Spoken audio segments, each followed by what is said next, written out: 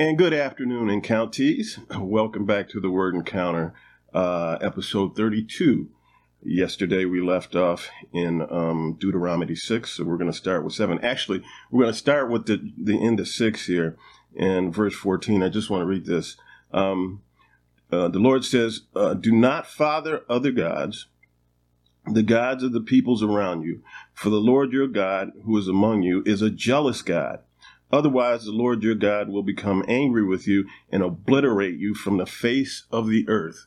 Now, that is pretty unambiguous, that the Lord does not want his people following other gods. The word says that he is a jealous God, and we associate, negativity with that word jealousy. But that's what the word says. It says he's a jealous God. He does not want his affections meant for him to be shared with anybody else. And so he's warning the Israelites through Moses, don't do this.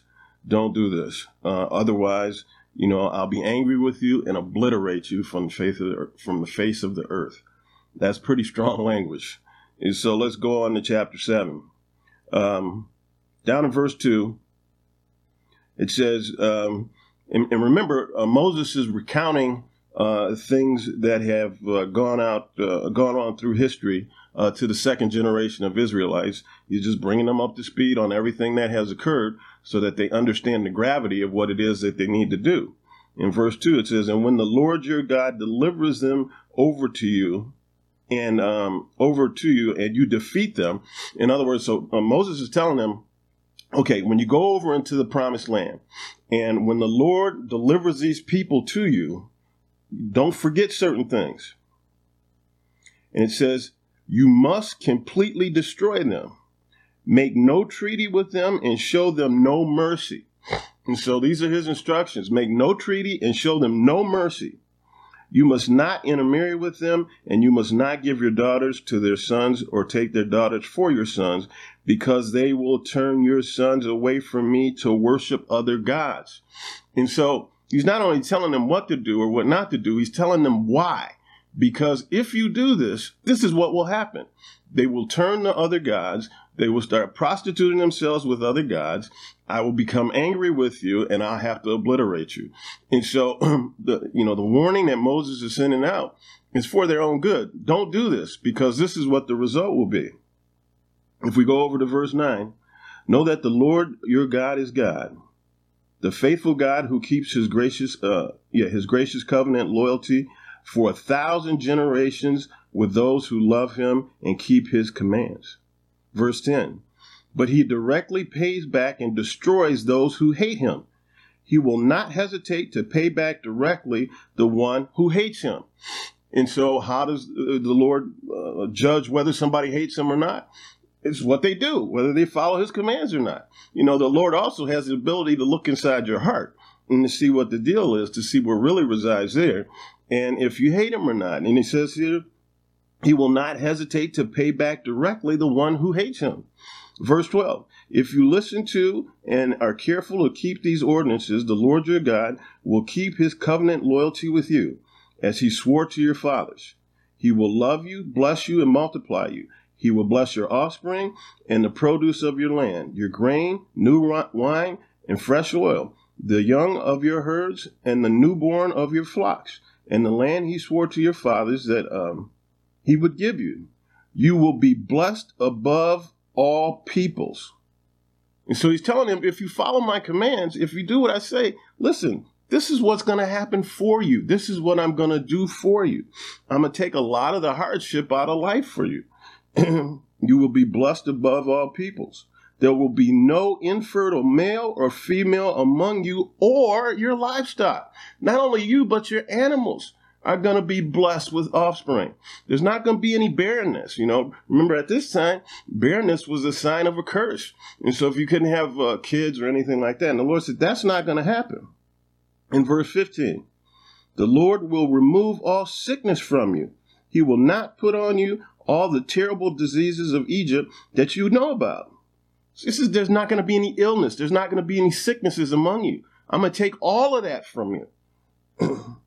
But he will inflict them on all those who hate you. And so I'm going to inflict illness and whatnot on your enemies. Verse 16. You must destroy all peoples the Lord your God is delivering over to you, and not look on them with pity. Wow. He says you are to take these people out and don't look on them with pity. Just do what I tell you to do. Do not worship their gods, for that will be a snare to you. And so again, we get back to the whole reason behind all of this stuff with regard to the elimination of other peoples. It's because he knew that the Israelites were weak and they would follow other gods. And so he's trying to keep these obstacles out from in front of them, trying to remove the obstacles from them, if you will.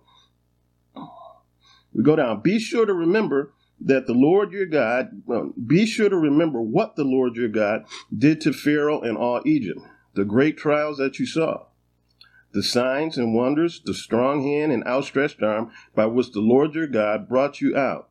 The Lord your God will do the same to all the peoples you fear. The Lord your God will also send hornets against them until all the survivors and those hiding from you perish.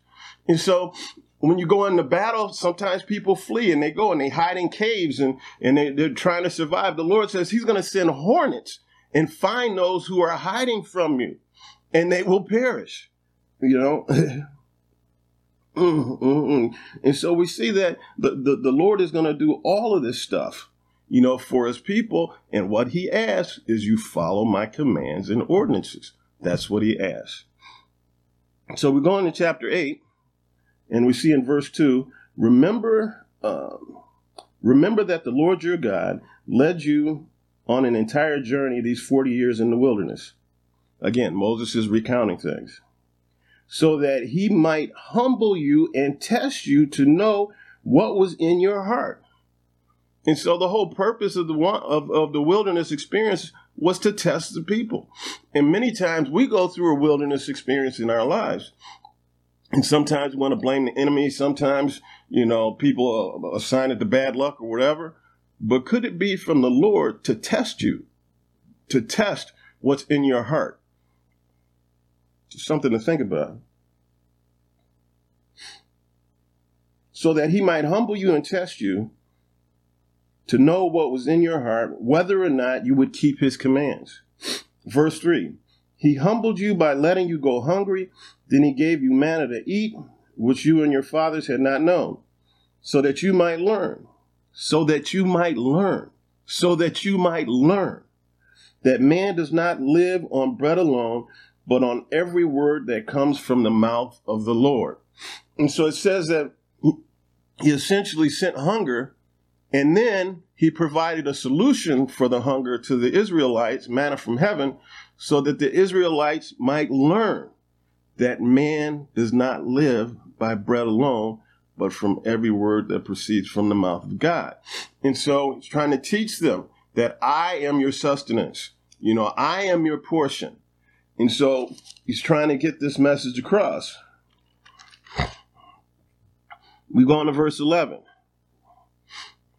Be careful that you don't forget the Lord your God by failing to keep his commands, ordinances, and statutes that I am giving you.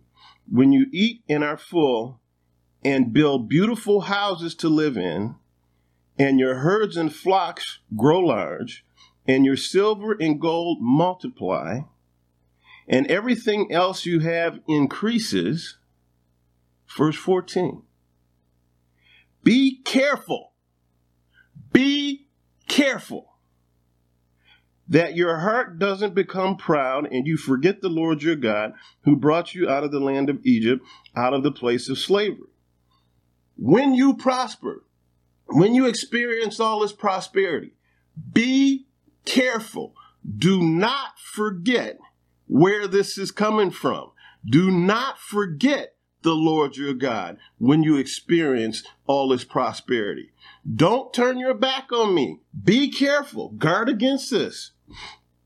We go on to verse 17. You may say to yourself, my power and my own ability have gained me this wealth. But remember that the Lord your God gives you the power to gain wealth, in order to confirm his covenant he swore to your fathers. So the Lord is saying, look, don't you do this. I am allowing you to experience this prosperity because of a covenant I made with your forefathers. This isn't on your own strength, of your own volition, out of you, so that you can become haughty and proud and whatnot. So remember and don't forget. And that's I think that's an appropriate warning for us today as we experience prosperity and whatnot. Sometimes we can become full of ourselves, and be proud. We forget that we don't do none of this stuff on our own. Nothing. Chapter 9, verse 1. Listen, Israel, today you are about to cross the Jordan and enter and drive out nations greater and stronger than you, and cities and large cities fortified to the heavens. And so Moses is telling the people, look, you're about to cross over. And yes, these people are greater and stronger than us. We're weaker compared to them. And so it's natural that fear would be a part of the equation in the Israelites as they contemplate crossing the Jordan. In verse 4, when the Lord your God drives them out before you, do not say to yourself, the Lord brought me in to take possession of this land because of my righteousness. Instead, the Lord will drive out these nations before you because of their wickedness. In other words, don't become spiritually proud. Don't say, look, I am so holier than everybody else. I'm righteous. The Lord loves me. And because I'm so holy and righteous, we're just saying, no, that's not the reason I'm going to drive these people out before you. I'm going to drive them out because of their wickedness, not because of your holiness. There's a tremendous amount of difference in how you process that. If we go down to verse 6, understand that the Lord your God has not given you this good land to possess because of your righteousness, for you are a stiff-necked people. He said, don't become proud because you ain't all that.